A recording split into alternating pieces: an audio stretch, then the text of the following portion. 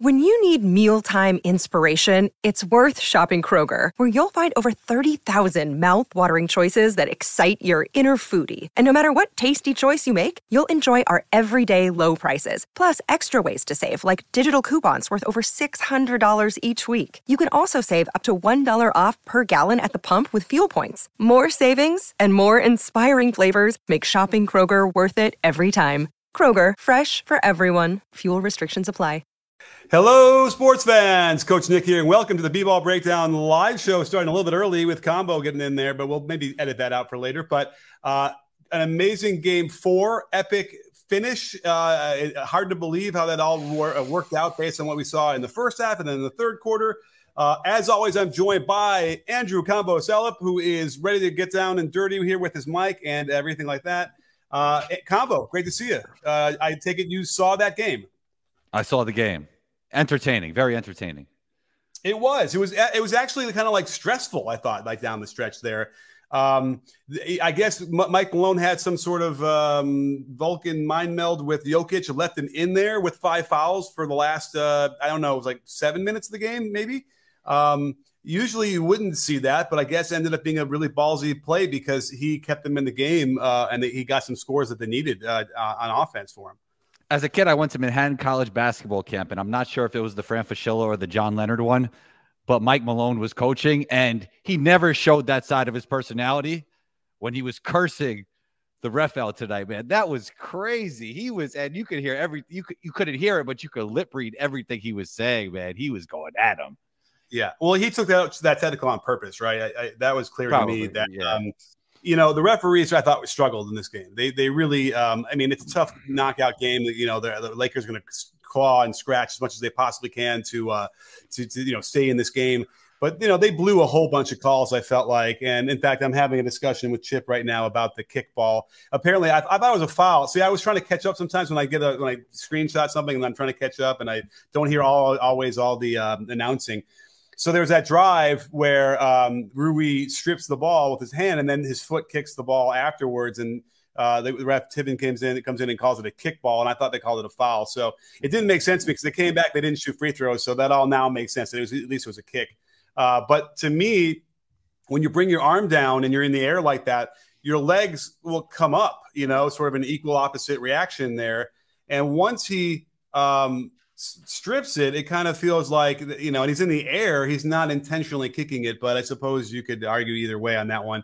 But there's a bunch of weird calls. They missed one. They had one on Jokic who stripped LeBron in the first half, and on the replay, he was like, he just took his arm off and they didn't call it. And, but I think that both teams had equal gripes with the refs, wouldn't you say? Yeah, I thought the Nuggets felt like they were getting the short end of the stick, so they just started hacking the crap out of the Lakers, and they were getting called on it. So it was some tough. Look, man, at full speed, it's a little bit different than us watching it on TV and then watching the replay. It is a very tough job. The refs didn't do an absolute great job, but the team that should have won. We obviously saw that today because LeBron James had an epic game. And they still lost.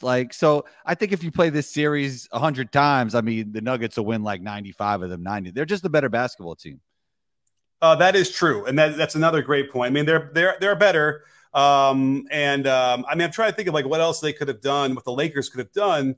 They stuck with D'Lo for way too long, and that really, really hurt them. And I think that they could have. These games were close. And, a couple possessions here or there, it could have been, 2-1. And then all of a sudden there's some pressure and, the Lakers are at home to, maybe tie it up. So a lot of things can happen that way. It was funny. Remember when J.R. Smith did that dumb thing at the end of game 1 of the finals in 2017, maybe that was what it was, I think. Yeah. If they were to have stolen that first game, I think they got swept. They lost, maybe they got beaten 5. It just changes the entire tenor of a series. And so if you get one of those because you'd managed something a little bit better in a lineup wise, it could end up being, it could change the whole thing. But, it was LeBron. It was great to see him come on fire in the first half and was hitting threes. They had really no answer. And then it's great. I'm doing the Celtics video right now. I needed to get it done before the game started. I didn't. So I'm going to drop it 6 a.m. on East Coast, a few hours. But you'll see how the Celtics do not understand how to manage a game and how to target the weak link in the defense. But then you watch LeBron do it. And by the way, you watch Butler do it. Those guys are experts at it. They really know how to run their offense to make sure they get the best shot they wanted. And they continue to attack Jokic after the fifth foul. And that was just, great. And I felt like Denver kind of ended up zoning a little bit at that point to try and take the pressure off of Jokic in the last couple of possessions. I don't know if you noticed that. I think they had Brown. Which Brown? No, who do they have? Bruce. Maybe it was KCP. Was like just hovering right there on the elbow, right next to Jokic to kind of protect him and make LeBron pass the ball instead of attack him and get a layup or get a foul. So that was big, and that's what a good experienced team with a good coach does.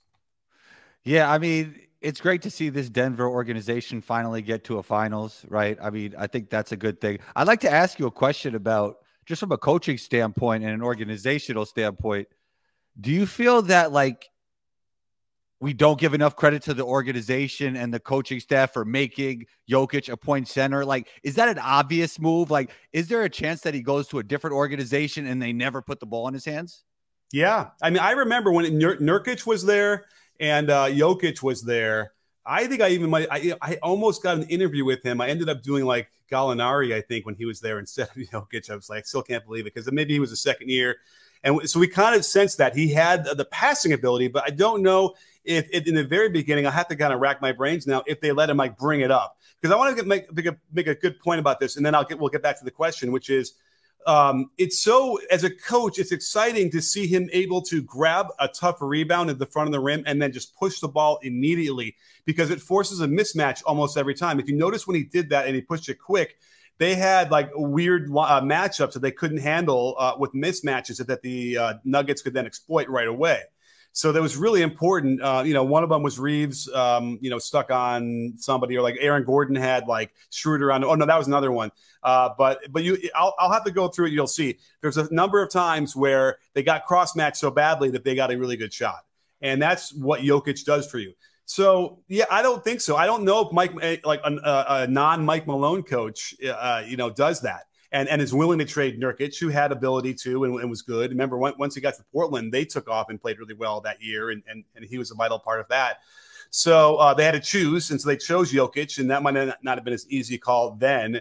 And then, again, I agree. To let him do that was huge. Now, he was doing that in Europe, so there was some,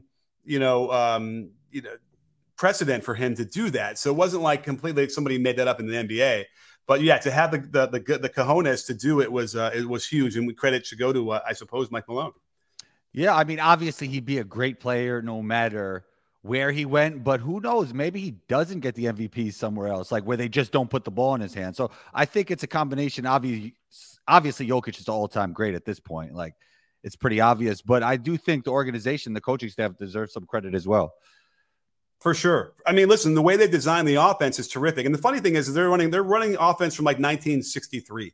That's what the Celtics ran when the Cousy and Bill Russell teams did. A lot of the high post entry, split cuts on the weak side. It's all from the original game. Like, these guys who invented the game were so smart, and who developed the tactics of the game in the 20s and the 30s.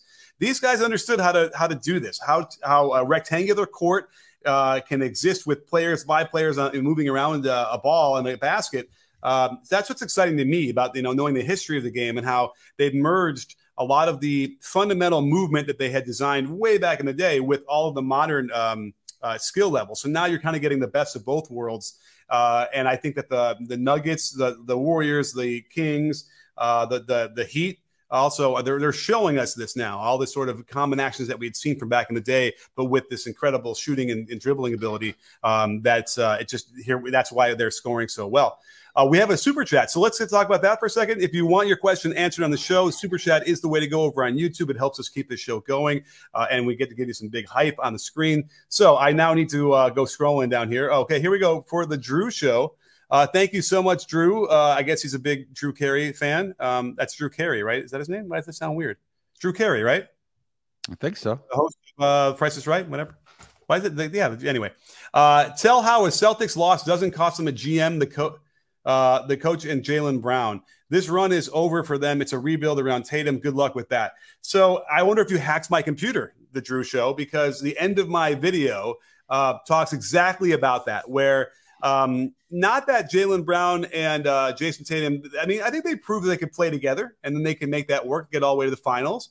But I think it's over. I think Brown probably needs to change the scenery. Did you say that last night, by the way? Yeah, definitely. I definitely said that. I think like he becomes a superstar somewhere else. I'm a big believer in him. I really am. I mean, I still kind of am, but man, I have a little montage of turnovers, and it's like, you know, the superstars do not make turnovers like you see Tatum and Brown do in the conference finals. You can't have that, you know. Now, the coach is probably going to be sacrificed as well. I don't know if he was, you know, had it. I don't think it was his time. He's not ripe yet. The GM, you know, I don't know. That is another interesting question. Who's the GM now of the Celtics? I can't remember. Their last coach. Oh yeah, Brad Stevens. Before Ime. Yeah. Here's how about this irony? This hit me, and I didn't put it in the video, but here I'll share it with you guys now. By the way, please wake up early, watch it at 6 a.m. Eastern time if you're up in that time, because that really helps me get the view velocity going. But I went to Butler and visited Butler for a weekend and watched him run his practices way back in the day when Brad Stevens was there. And he had kind of, I don't know if it was his, that he invented it, but he kind of, I think, refined the overload of defense to one side. And I remember talking to him about it over that weekend, just sort of saying, you know, that shift was so extreme where he'd have like 5 defenders over on the midline, the strong side of the ball. And I said, like, well, what happens if you play like a team that runs Princeton or something that's going to kill you in the backside? He goes, well, then we can adjust, but nobody wants to do that anymore. They all want to dribble the ball in place and run pick and roll. So we'll load up. And it's basically what the Heat are doing to them. It's kind of fascinating. And they're not adjusting well at all. They're pre-positioned so overloaded towards Tatum and Brown from like even one pass away, violating all my rules. But then again, when you had Jaylen Brown shooting 10% from 3 in the series, and everybody else is shooting 25 or 30%, then yeah, you can completely overload one pass away, dare him to shoot, and then you can adjust later. Yeah, I mean, if you have a guy who's an exceptional passer, I mean, that doesn't work as well because they could hit that weak side corner on demand, like a Luka Doncic, right? Like he'll just dissect that and hit people for wide open corner threes.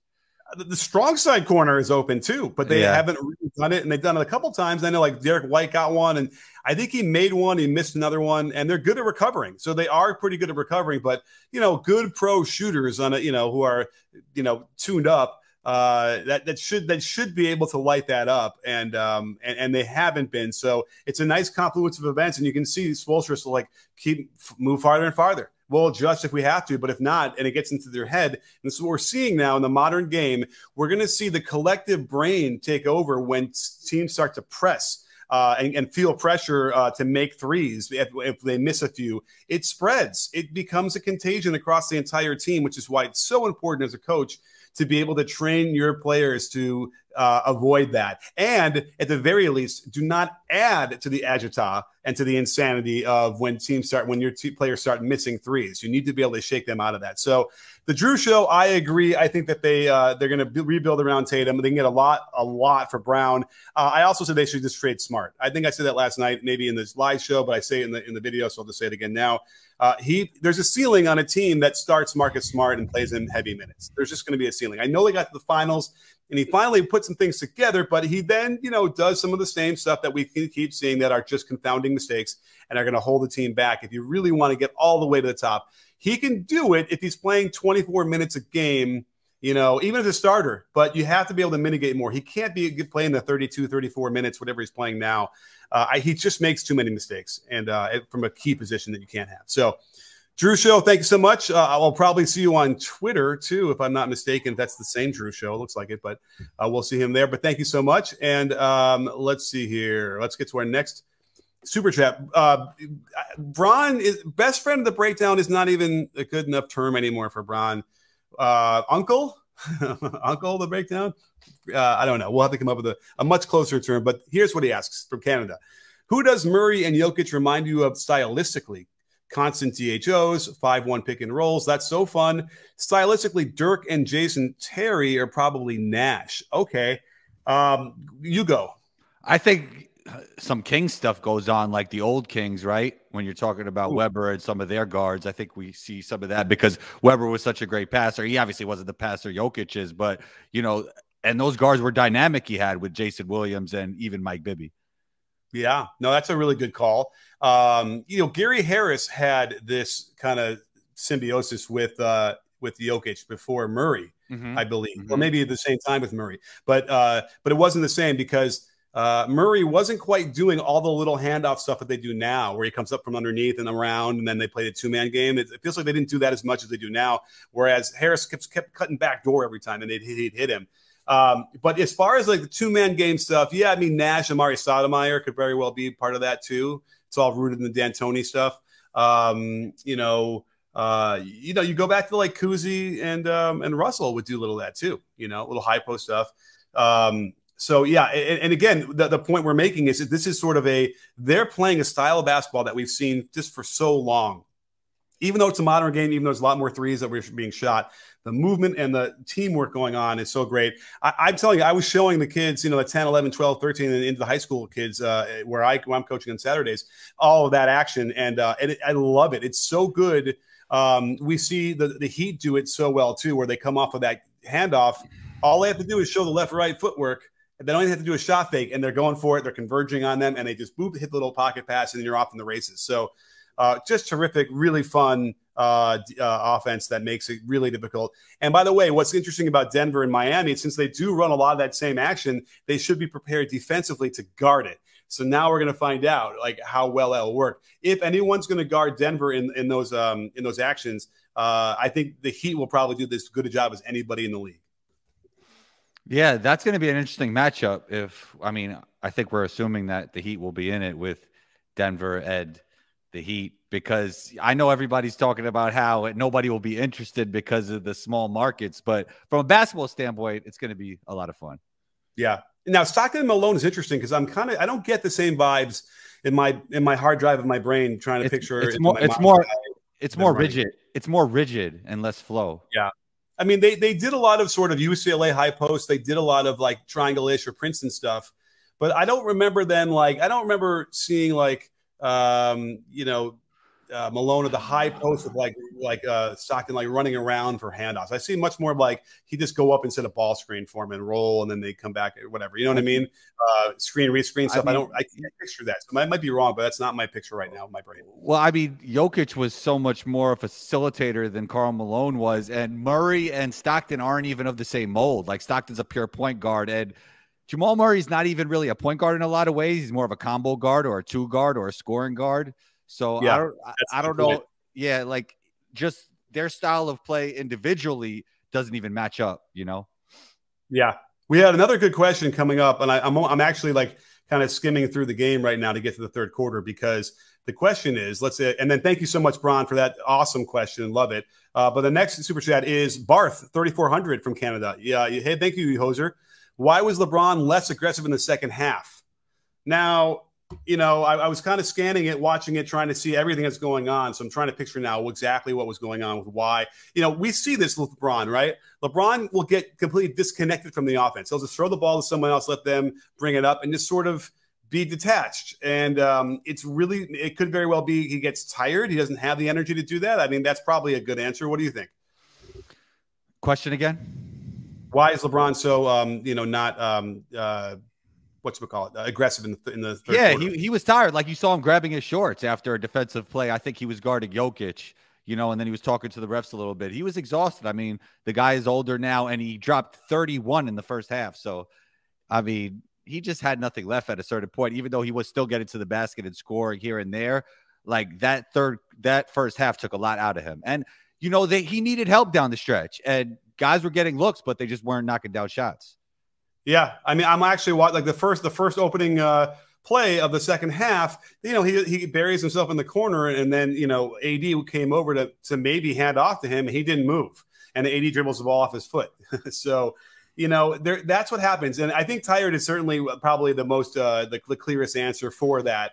You can't be tired in a knockout game, unfortunately. But when you're 38, you played that many, seasons and that many extra seasons in the postseason. I don't know. Yeah, it's hard to do that. And also, I think he knew he needed it in the fourth quarter. So the third quarter, he was going to make sure he conserved as much energy as possible.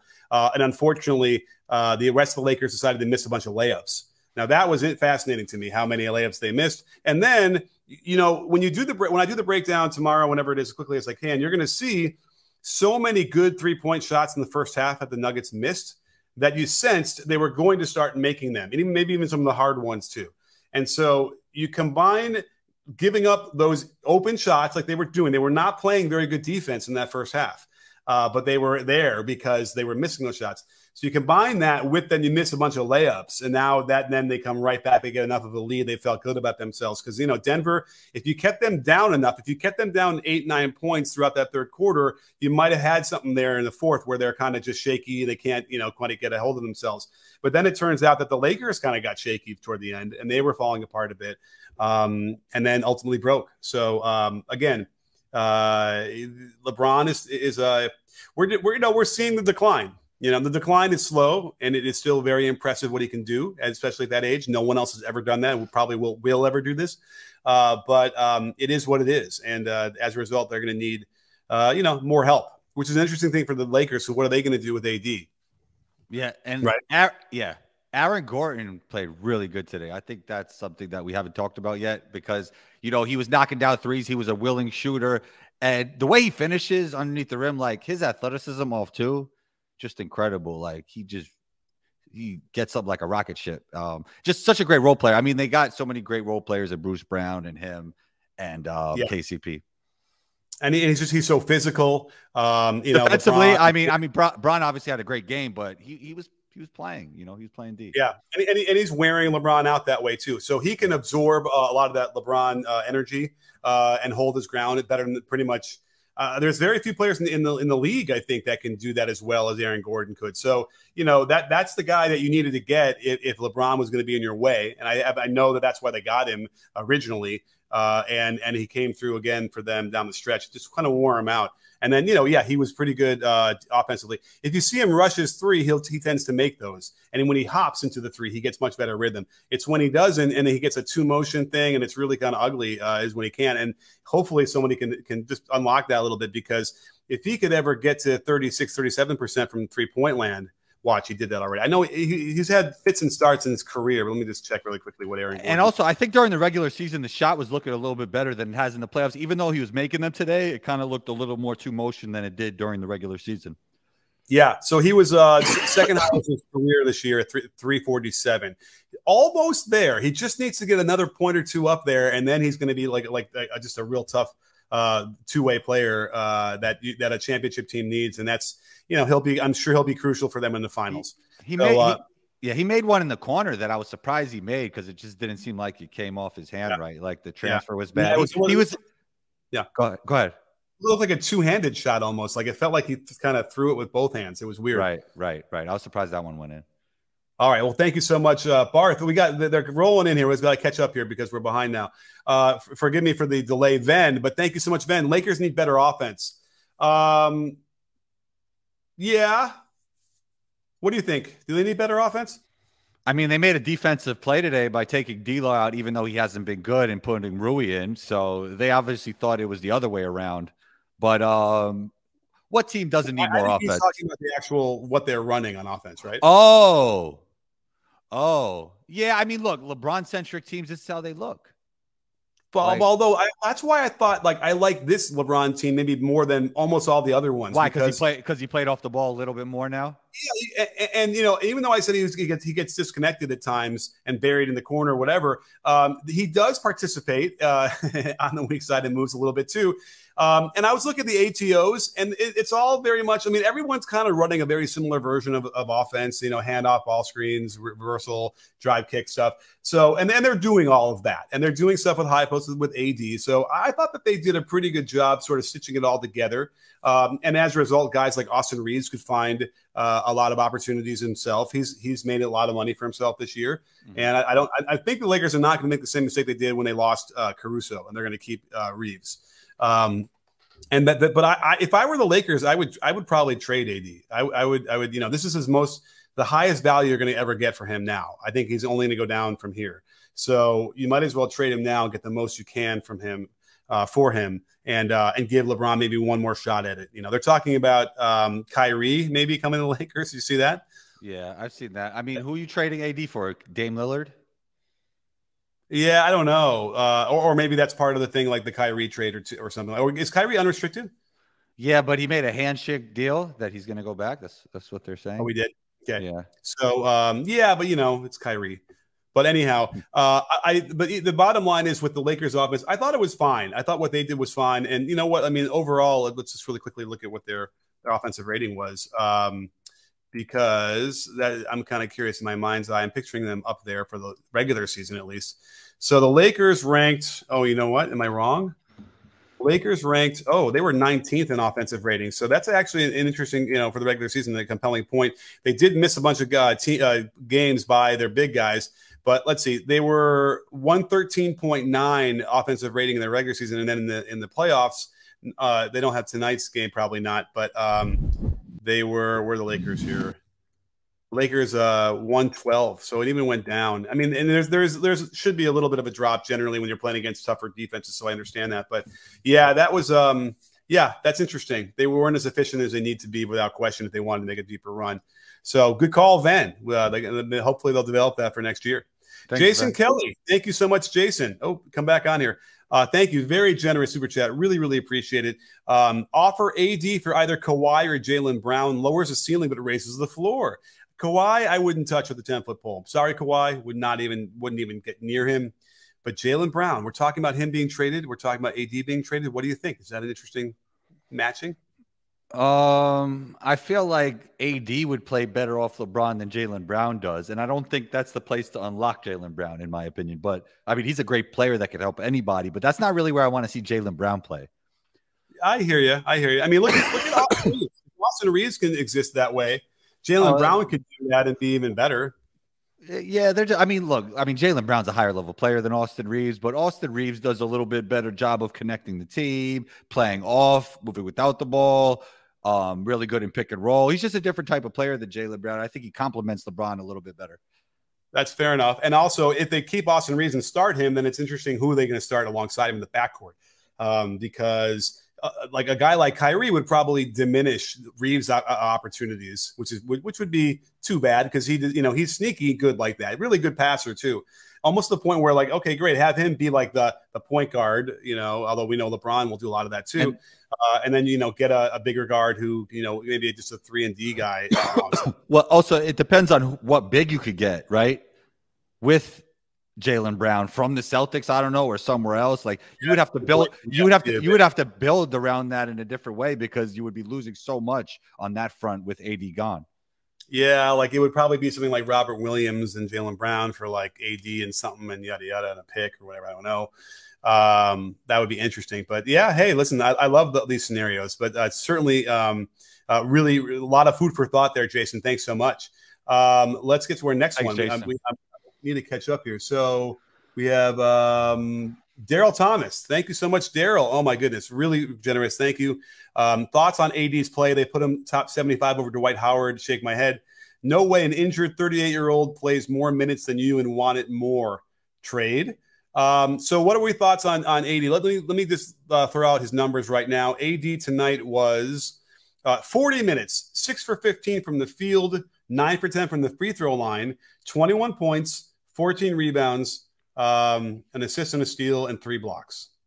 Not enough. They needed him to be their best player every game, and that didn't happen. Yeah. And that's also part of the offensive thing where he has to rely on someone else to get him the ball. And on every possession, every time he scores, he has to rely on someone else to kind of run something to get him. Now he can ISO at the elbow, which he'll do. But again, he kind of needs to make sure that someone gets him the ball, but then he needs to make sure he gets open and all that stuff. So that might be a bit of a Darvin Ham thing too. He might need to be like, guys, run this play and then run this play again. And let's feed him on the left. I can't picture him posting on the left block tonight. Did you, can you picture him? No. And I think I think what frustrates people about AD is that the talent level is so high and it feels like he doesn't maximize it. Like, I think that's why people love Jimmy Butler and Jokic at this point so much, because they feel like they maximize their talent, right? Like they got everything they could out of the talent that they have, and I feel like it's the opposite with AD. Yeah, and anytime when it ratchets it up and it gets more physical with him, he kind of just gets disconnected too, and sort of it's not really his game. He gets knocked on the floor a couple times, gets a little bit nervous. Does he feel engaged? If you were coaching him, would you feel that he's engaged all the time? No, definitely not. And on both ends of the floor, defensively too. I mean, he was so good defensively for like the Warriors series. And again, this is a whole other animal playing against the Nuggets. A lot more movement, a lot more athletes who can attack and make you really have to deal. And then he still made some good plays. Those 3 blocks were good. He really was able to have an effect, but not enough. I agree. And then offensively, yeah, you need him to have 28 points on high efficiency or something like that to keep him in these games. But again, there's a notion of what's he going to do if he's not getting the ball. But then again, the notion is, well, he's not calling for the ball, or he's not commanding that post up, which you can kind of circumvent certain offenses, right? You can roll and get there and be there for them versus just sort of floating around and not getting the spots where you can score. So, I never really was an AD fan, but I thought he did a really good enough job in the bubble that they got that title. And he hit that 3. Remember that 3 he hit? That was like maybe to beat Denver in the conference finals. Was that what it was? And which I thought, was like, whoa, here's a guy who's making real plays, real superstar plays. But ultimately, he's just not a guy you can rely on. Kawhi is not a guy you can rely on either, injury wise now. So it's time to move on. So Daryl, great question, by the way. They put him top 25 over Dwight Howard. Do you believe? And he wrote basically shaking his head. So he's shaking his head. Do you believe that he's a higher level player than Dwight Howard, Coach Nick? And it's rough because, Dwight never had any kind of a perimeter game like AD does. So he's more skilled, I suppose. He's got more variable to his game. But Dwight was probably even more of a one-man wrecking crew on defense consistently than AD ever was. Mm-hmm. So I don't know, man. That's a tough one. I think that, there's a bias towards what we saw from Dwight the last 5 years of his career. So you might forget what he really was, which was a dominant center that could bring it like a team of a ragtag group of the guys to the finals. Yeah, exactly. Like he carried a team more than AD ever did. To the depth of the finals, even though, well, actually they won one together, so they both won a championship. But yeah, that's true. But he could carry a team farther. It feels like on his own, not on his own. Obviously, they had some really good players like Turkoglu and all these guys, but you know what I mean. Yeah, no, it was a good team around him, but he was such a devastating force defensively that I don't think AD has ever had that effect. But AD has more variation on it for the offense, so it's an interesting trade-off how you do that. It's close. It's like really close. It's like the Charles Barkley thing. He was more of a bus driver, right, than AD was. Like LeBron was a bus driver. Yeah, there you go. All right, thank you, Daryl. J Delgado 216. Thank you. Denver was better top to bottom with a lot of firepower, and it's mind blowing how Ham only removed D'Lo from the starting lineup into the final game. I mean, listen, absolutely. In game 2, I was watching with a coach friend of mine, and we were both thinking that we didn't know which team D'Lo was playing for. His shot selection was so bad, and yet he continued to get minutes in that game, and then into the game 3. So. Really, really strange. I'm not really sure. That could just very well be a rookie coach and nervous to make changes and know how D'Lo was going to react and didn't want to make it into a locker room problem. I don't know.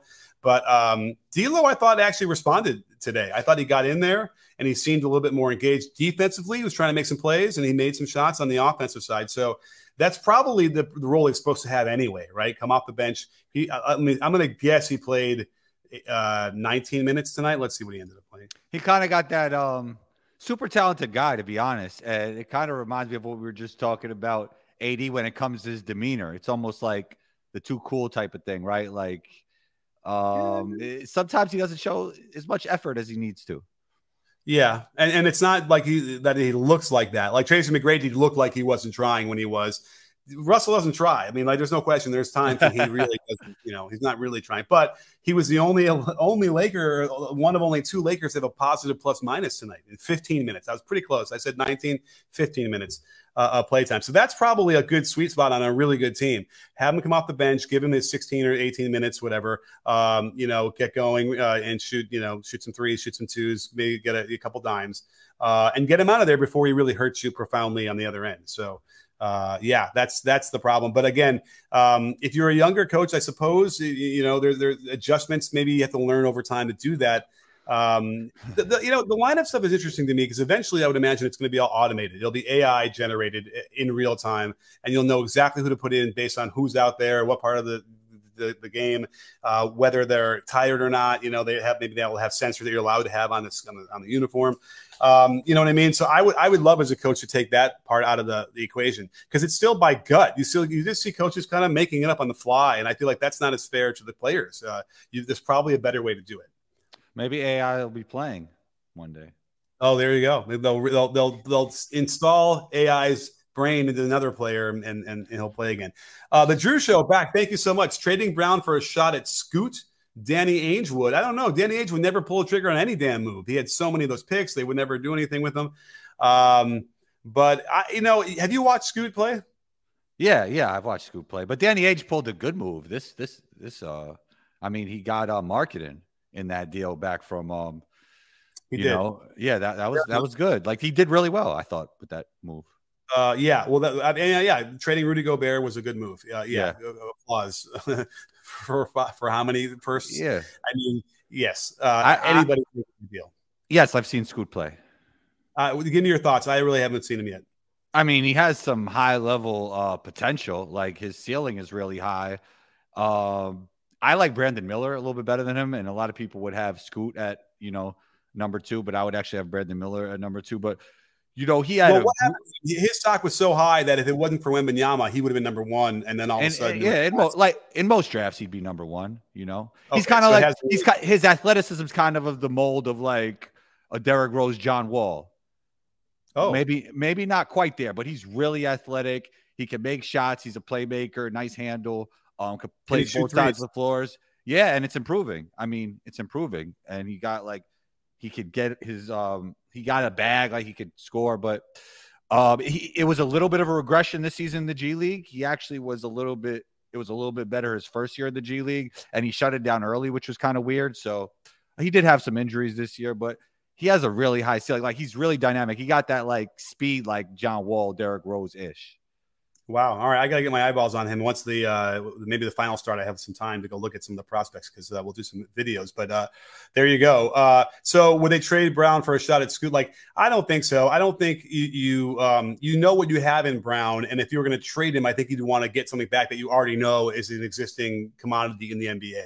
Right, that would be a tough one to really, unless it was Wembanyama. I wouldn't. You never know what those crapshoot picks are. I would rather do a trade for somebody known, a known entity. So there you go, Drew Show. Thank you so much. And here, oh my goodness, Aaron Walker, thank you. This is incredibly generous of a super chat. I don't even know. Do you know Aaron Walker combo? He seems to know you.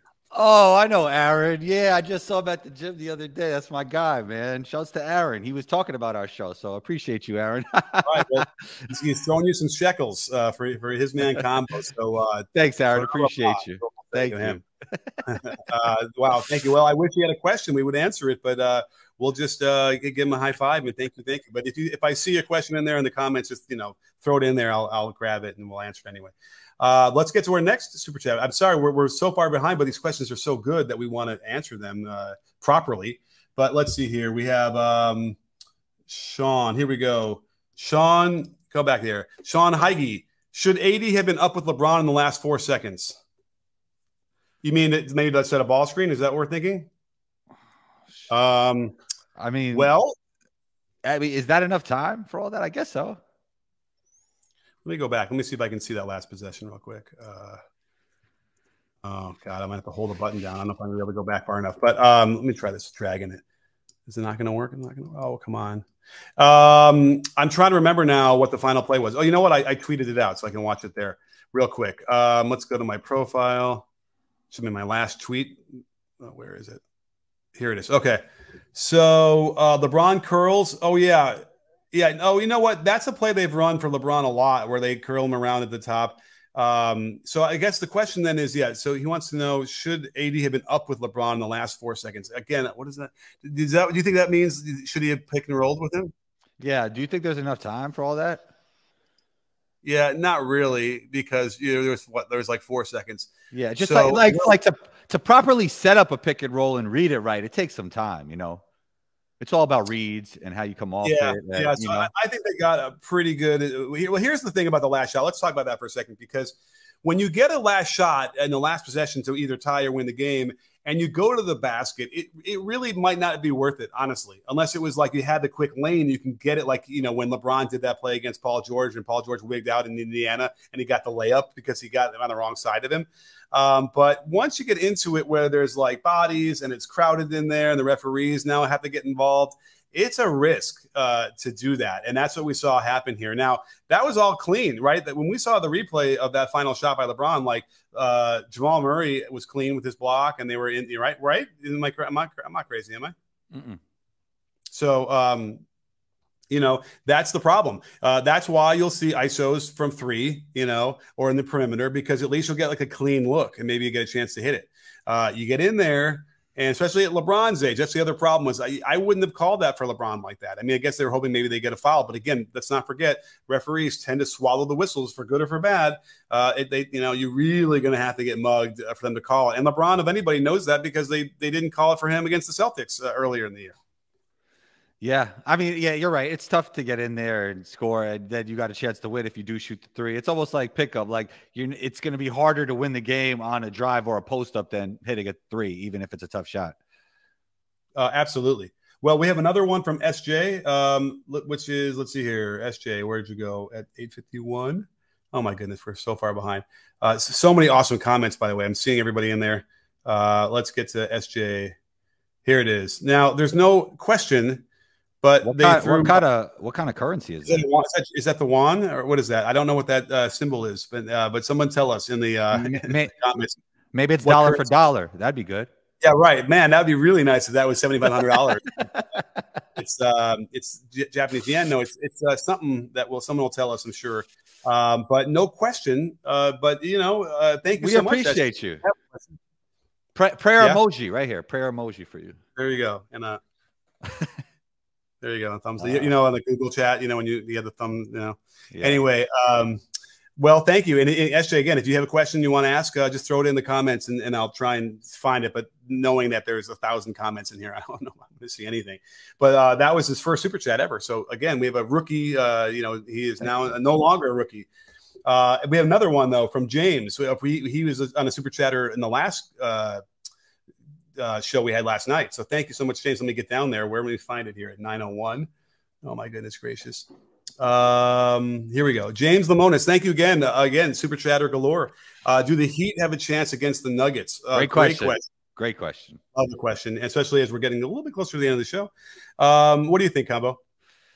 How could I keep going against them, right? I always talk about how I love their coaching staff. A friend of mine's actually on their coaching staff. I love the way they play. Jimmy is playing like a top 2 player in these playoffs. Like it's him and Jokic. They're moving the ball, the role players. We always talk, like I keep saying, like they're at a talent deficit, but maybe they're not. Maybe back then the people had it wrong who were recruiting him and drafting him. Maybe they all had it wrong, man. Maybe these guys' talent is way higher than I think. And I also do think that, if Tyler Hero comes back eventually, that everybody's saying they're playing better without him. Obviously, some of that's because of the defense. They don't have as many ducks. And then on offense, it's one, he's a guy that doesn't really manage. He kind of just like goes. But I think him coming off the bench could actually give them a little bit of a boost and boost their ceiling. I love the way they're playing. And I can't say anymore that they have no chance. They have a chance. That's the answer to the question. They have a chance. I'd be very wary, though, of bringing Hero back. He hasn't played. He's going to be rusty. It's going to disrupt all the chemistry. We saw that happen with the. So if he's healthy, you just say don't play Tyler. I would be. I may like maybe test it out a little bit, and get rid of it real quick if it ain't working. But we saw that happen with Orlando Magic when they went to the finals against the Lakers. Skip to my Lou. What's that? Ray for Alston, right? No, I'm talking about who went to St. Joe's, the little point guard, who's stocky. Jameer Nelson. Jameer Nelson, thank you. Jameer, right? I'm pretty sure it's Jameer Nelson, who was terrific for them all year. Got hurt. No, that's what I'm saying. Oh, I see what you're saying. Yeah, Rafer Alston was the guy playing well for them. Yeah. Right. Okay, I thought you. Yeah, right. Because he's been on my pod, we talked about it. Yeah. Okay. So he comes back, and I think it ended up not. It was just sort of disruptive. It kind of it didn't work as well as it had been working before without him. So I would be very wary of doing it and really be quick to yank it if it's not working right away. And then again, I don't understand who's going to really guard Jokic. I mean, they'll throw Zeller out there to be some fouls and be physical. But, I don't know how Bam – can you picture Bam guarding him in the regular season? I have to go back and look at that footage. Who, Jokic? Yeah, Bam against Jokic. Yeah, I mean, Jimmy's going to have to – that's going to be a crazy mismatch.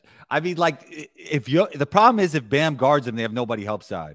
You saw how, like, Rui was guarding Jokic and you still had AD help side, which, I mean, obviously didn't work. They got swept, but it's better than what the Heat have defensively.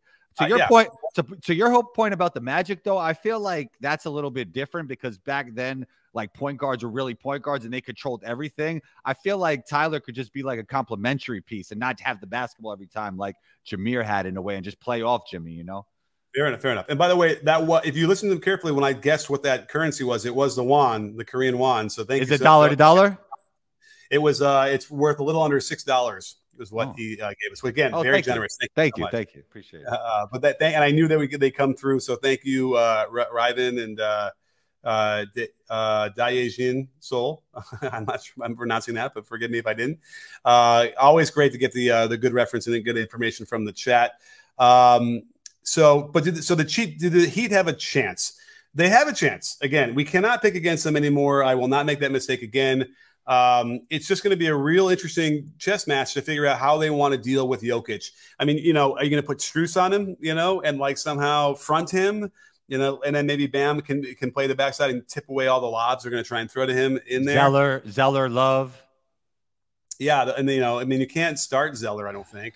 I'm sorry, Love. If Love is healthy, I don't know what his deal is now, but if Love is healthy, but you can't really rely on him. He's going to break down, in one game within one game if he's going to have to get bang against Jokic for he'll give you 20 minutes tops. I don't know if he can handle that because Jokic is a load. So that's going to be a problem for them big time. Now they could zone it and stuff like that, and then hope that they miss like they did in the first half of today's game. But that's a lot of hope. So I don't give them a huge chance. I probably give them, maybe a 20% chance of winning the series against the Nuggets. Yeah, I'll go 15-20. Also, maybe Spo has some tricks up his sleeve. We will see. Yeah, I mean, I'm trying to figure out what the tricks would be. You could sandwich him, but again, you'd pick like if Bruce Brown is in, you could ignore him and hope he doesn't do any damage because he can. But you hope you got to pick one guy, right? And that's going to be like Bruce Brown would be the guy they'd have to try and ignore. Aaron Gordon would probably be the guy they would try to ignore and hope he doesn't cut. But that's a lot of wishing and hoping. Martin Jose, best friend of the breakdown. Thank you so much, Martin. Denver got to run more plays for MPJ. It's interesting. Yeah. How many points did he have? Because let's see here. I'd say around 15, right? Yeah, he scored 15 exactly. But he wasn't very efficient. 5 for 16 and 3 for 10 from 3. 10 boards though. He was boarding really nicely. So I think he's so good offensively. He could just in the flow, get his 15, 20 points without too much trouble. But yeah, it would, if they were to run more for him and get him involved in the 2-man game with Jokic a little bit, they don't really do that, right? I would love to see him get some pick and rolls with Jokic sending ball screens. Yeah, I think that makes sense. I think the offense there would be less continuation with MPJ. It'll probably just be like handoff, shot up, right? Like with Jamal Murray, you go handoff, back handoff, pick and roll. Then you could get it to Murray. Then you could get it to MPJ. But if you go MPJ handoff, he's probably going to put that thing up. Oh, yeah. And that's his role. But you never know. Yeah. I mean, I think you could put a lot of pressure on a defense with maybe hand it off to MPJ into a ball screen from Jokic. Fake handoff Jokic might work, Yeah. Oh, yeah. So I think it would be nice because that action, the pistol action or the 21 action that we talk about a lot, is very interchangeable. You know, you could have Michael Porter Jr. handing it off to Jokic coming around. You know, you could do all that stuff like that. So it would be fun to see them open that up and really make it difficult for the Heat to deal with, or out of necessity have to do that because the Heat have really been taking them out of their normal stuff because they help. I mean, I can't believe how far they come off from one pass away to show, help. It really shouldn't work. But the Celtics are kind of broken in that way. They don't know how to attack that well. They're not reading it well. Here's the irony: is the article we finally found out. By the way, I had been expressing for a year. We never figured out what happened in the middle of the year last year that made the Celtics go from a very average team to the finals. Right? They just started passing the ball more, and you can see the stat numbers of the passing. It's just like an incredible, huge run. And then in the video you'll see tomorrow, what was fascinating is that they maintained that passing all the way through this year. So their offensive rating was second in the league, and they maintained their high passing numbers throughout the whole year. And as soon as the playoffs started, they dropped precipitously. So they go from like 270 some passes per game to like 250. It's a huge drop off, by a huge percentage. And it didn't bother them in the first two rounds. They still had a really high offensive rating because they were playing against, the Hawks and the Sixers. Both are not very good defensive teams. But you go into the buzzsaw of the Heat defense, and all of a sudden, you're not moving the ball as much. You're not skipping it. You're not getting those open shots and that feelings, and you can't score. And their offensive rating dropped 8 points in this series. And they can't get easy shots. And then the more they do it, the more they miss, the more the defense slides up closer and closer and pushes up higher and higher. And then they really can't. Now you can't get to the basket. And it's been a real fascinating series. Do you think this was just the perfect matchup for the Heat? Is that what it was? Or what do you think about that? Certainly. I mean, who else in the East would have been tougher for them? Because I'm not a fan of Doc. So would Doc's teams, the way they're prepared on offense, do better? Probably not. You would have needed a Kings or a Warriors or those are the teams that would really hurt the Heat defense. You know what I mean? Yeah, you're right. That kind of like that equal opportunity read and react type offense, right? I would think so. I mean, because I would think when you do the isocentric stuff of Embiid, they would be able to bother him. He would do a spin. The guys are on top of him as he's turning, and then they can knock the ball loose, whatever. And then the funny thing is would I feel like Bam could do a better job one-on-one in the post against Embiid versus Jokic? That's an interesting question. I don't know. What do you think? Who he could do better against? Yeah. I mean, I just think Jokic is a better player. I've been saying that all year. So I think for most guys, that's a tougher matchup. But Embiid is obviously his ISO scoring game is elite.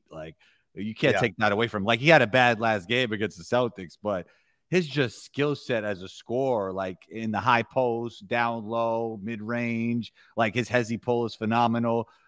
He's a better get in your bag scorer than Jokic. But Jokic is just such a better all around player, in my opinion, than Embiid. Yeah, so I agree, and I think he's more of a beast down low. He's more of a low, even though Embiid is as big as he is. Embiid, doesn't use it like that. And also, Jokic picks his spots. He won't do it every time. He does it when he has to. This last play I'm watching right here, where he made the same leg layup. He kind of saves stuff like that for when he really needs it. He'll play calm, and then boom, you won't even be ready for it. Absolutely. Well, listen, we you know what? We're going to do one tomorrow, I guess, after the next game. We can talk about the coaching stuff going on in Milwaukee and across the league right now, because there's some interesting stuff, and maybe we'll get some more information by tomorrow. It's either Kenny or Nick Nurse, or Kenny Atkinson or Nick Nurse in Milwaukee, so we'll find out probably tomorrow who do you think is who do you think's a better fit? That's a really good question. I kind of think that either one is good, and they're equally out of the box thinkers. They're both probably going to have a similar feel to the Bucks as they're interviewing them. And so the only question is, do they want some of that Warriors shine? That maybe that gives Kenny a little leg up. That said, there wasn't much of a shine because they didn't do so well in that last series against the Lakers. It did well with the Kings with the Mike Brown Warriors shine, right? It did. And by the way, that would be a good argument for Kenny. So I don't know. I might lean for maybe Kenny getting that job. We'll see. We got one more super chat and we got to wrap up.